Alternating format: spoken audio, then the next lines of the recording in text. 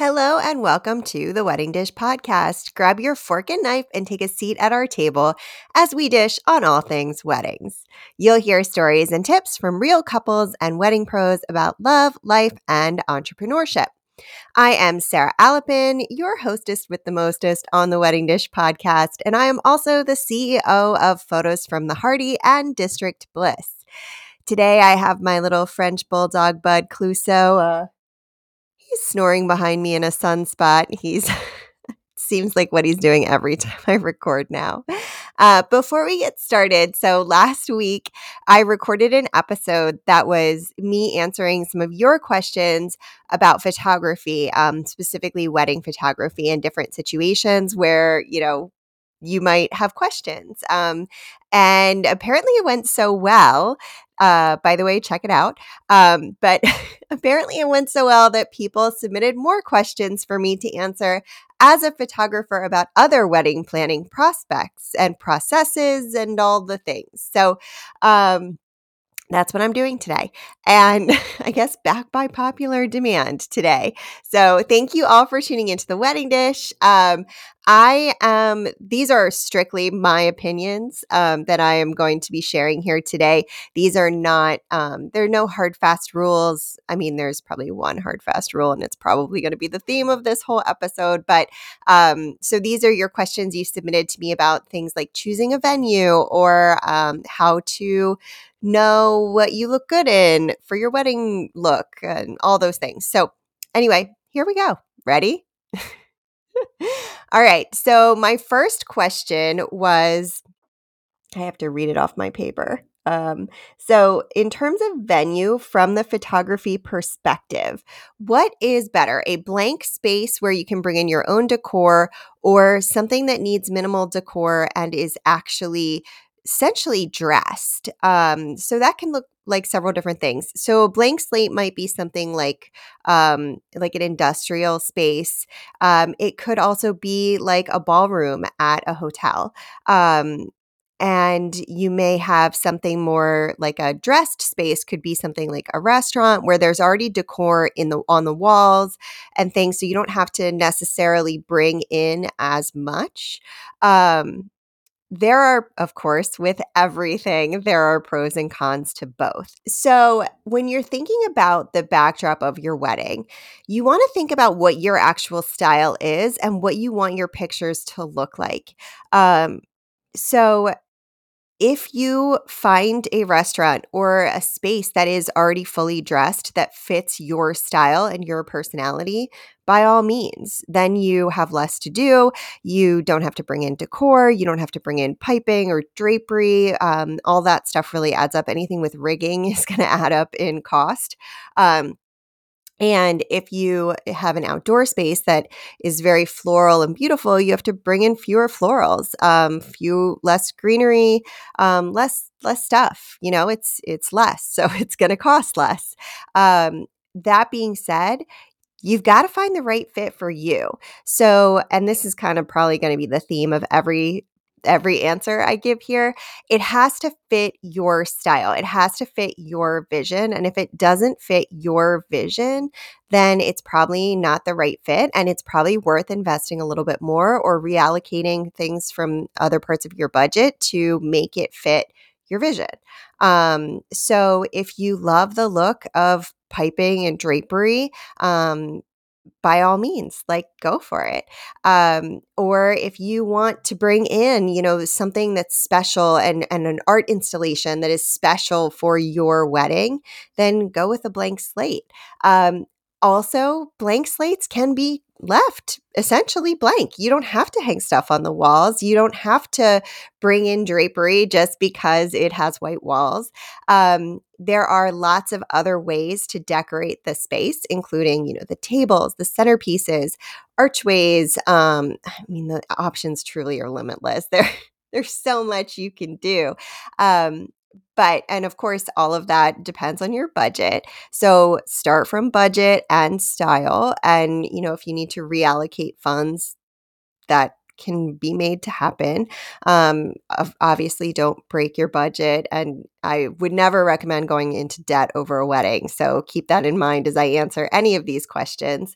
But I think the most important thing is for you to be true to yourself and for it to feel like your celebration. It doesn't have to look like what you see on Pinterest or Instagram.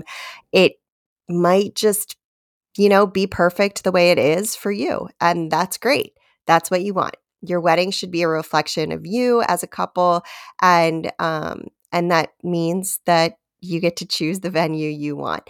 Now, in terms of photos, your photos are going to look great no matter what, unless you have I don't know, and I guess it depends on your vibe even when I say this, but if you had, let's say, dumpsters or something in the background, like right behind you as you're getting married, unless you're doing like a post-apocalyptic vibe or something, where you want I don't know, some sort of art installation that involves dumpsters or something. And maybe that's your vibe and that's great. But your photos are going to look great and they're going to look true to you. So don't feel like you have to do all the crazy stuff you see on Pinterest or whatever for decor and things. Just stay true to yourself and your photos will look absolutely beautiful. That's why we have different types of photos, different types of weddings, and it makes it more fun to have those challenges that are unique, or the decor that I get to use differently in photos and shoot through or whatever, use reflections and that kind of thing. So you should do you in all things wedding. Um, all right. Next question is, how do I choose a wedding dress that will look flattering in photos? Um, you are going to look beautiful on your wedding as long as you are comfortable and feel confident in what you're wearing. So, take, if you feel like you need to take photos in the actual, like when you're trying on the dress for the first time or whatever it is that you're choosing to wear, make sure that you feel confident and that you feel good. And if you feel good, you're gonna look good. So, think about what you like and then think about why you like it. Not everyone is going to look the same in the same outfit, and that's okay. That's great, actually. I really like that personally. I don't want everybody to look the same. That's boring. So, do you and make sure you feel confident, because you don't want to be thinking about the way you're standing and what that looks like for photos and all the things like as you move through the day, because yeah, post photos will happen, but you're going to get a lot of candids too. So you just want to make sure you feel confident and comfortable in what you're wearing. Also, I highly recommend thinking about the weather. If you're getting married in July or August and you're in the DC area, it is going to be hot and humid. Like, you just need to accept that. So think about what it will be like if you have a bunch of layers. And if you're cool with that, by all means. But if you're not and you're going to feel miserable all day, then I would think about your choices a little bit harder in that situation. But yes, comfortable, confident, and feel like yourself would be my top recommendations. Do I have to wear heels when I walk down the aisle? Absolutely not. You can wear whatever you want on your feet. And if you're listening to this podcast, you probably know that deep inside your heart, because we're not, the kind of people here that are going to say, yes, you have to do this for pretty much anything. So if you wear sneakers or shoes or sandals or whatever it is, or nothing, you might wear nothing. You may wear just bare feet. That's totally fine. Do not feel like you have to wear a certain type of shoe. And actually, in my photography questionnaire, I have listed, and this has been checked off before, actually, now that I think about it. Is there anything you would like me to not photograph? And I think the only thing that's ever been listed in that slot is shoes, which is interesting. But some people have, if you have like something where you've got to wear comfortable shoes, or you just don't like heels, you should be comfortable on your wedding day. So if you don't want it photographed, that's fine. You're good. We got you. Just, and that goes for anything if there's anything you don't want photographed. Okay, next question. I'm going to try to wrap these up quickly because I realize I'm answering this just essentially saying what feels good, what feels right, what feels like you. Maybe that's what I'll title this podcast. So, for in terms of family dynamics, how do I make sure that my mom and grandmother who do not get along are able to be in the same photos? So number one, that happens all the time. There are lots of family dynamics. There have been family dynamics that the only time that it's really problematic is when I don't know about it. So there are times when someone who is in the immediate family doesn't get along with one of the couple or the members of the couple. And that is really difficult for everyone. It's a little bit more stress. There's a little bit more stress and anxiety. I ask that in my pre-wedding questionnaire, if there are any family dynamics I need to be aware of. And that's actually a really important question for me because I have to line you up and I have to kind of know who the people are as I call them into the actual photo.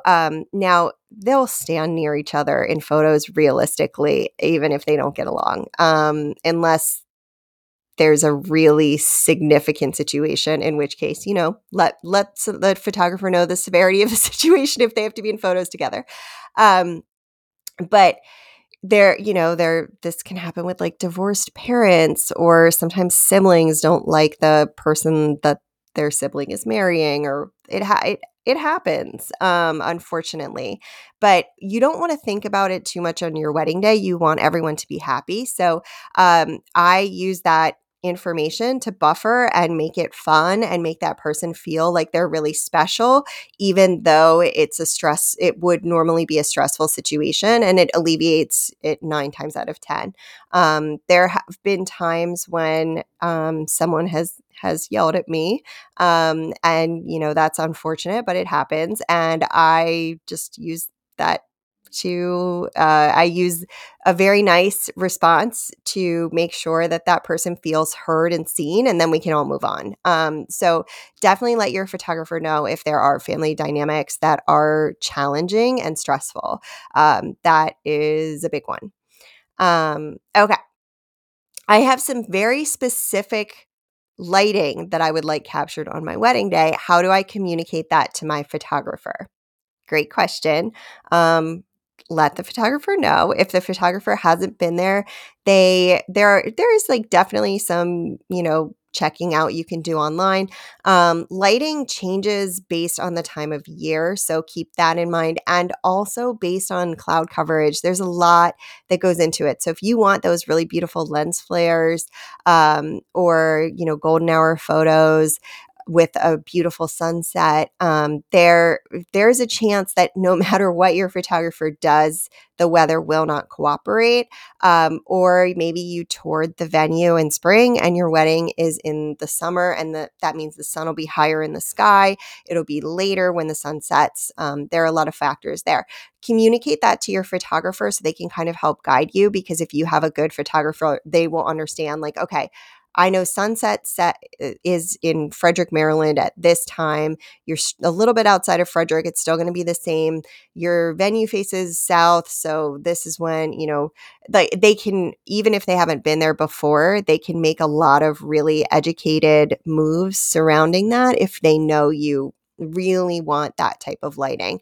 But it is, just like anything else on your wedding day, there are variables, and it's possible, if we have a hurricane, you may not want to be outside at all. And those things do happen. So just keep that in mind, but definitely communicate your vision and the things that are priorities to your photographer so that they can really make sure to do everything possible to capture those moments. And then I would like photos at sunset, but I don't want to schedule my wedding up against sunset. So, how do I lift myself out of the cocktail hour or reception for that time frame to get the photos? Another thing, tell your photographer that, and your photographer will just come up and say, "Excuse me, I hate to interrupt," or whatever their equivalent of this is. This is what I do. This is my script. "I hate to interrupt you, but I really would love to steal you for this sunset. Can we just have 5 minutes and then we'll be right back?" And they'll excuse you from whoever you're talking to, and you'll be able to go get those photos, whether you're eating or whatever. And usually I'll ask my couples because I don't like to interrupt you if you're doing something, and sometimes it's not as big of a priority as others. So I'll usually ask my couple and say, "We're about to get to sunset. Did you want sunset photos? If so, the next 5-10 minutes is probably the best time." And if they say no, then that's fine. I'm certainly not going to tell them they need to do something on their wedding day that they don't prioritize. But if they say yes, then we'll head outside and grab some sunset photos. We try to do everything pretty quickly that it is outside of your flow of your wedding day, because I want you to be able to celebrate as much as possible. And that to me brings a lot of really amazing photos when you get to celebrate as much as possible, because you're just naturally very happy and your face isn't tired from smiling and all the things. Um, so those are the questions I got from you all about um, making choices on your wedding day regarding that could impact your photography.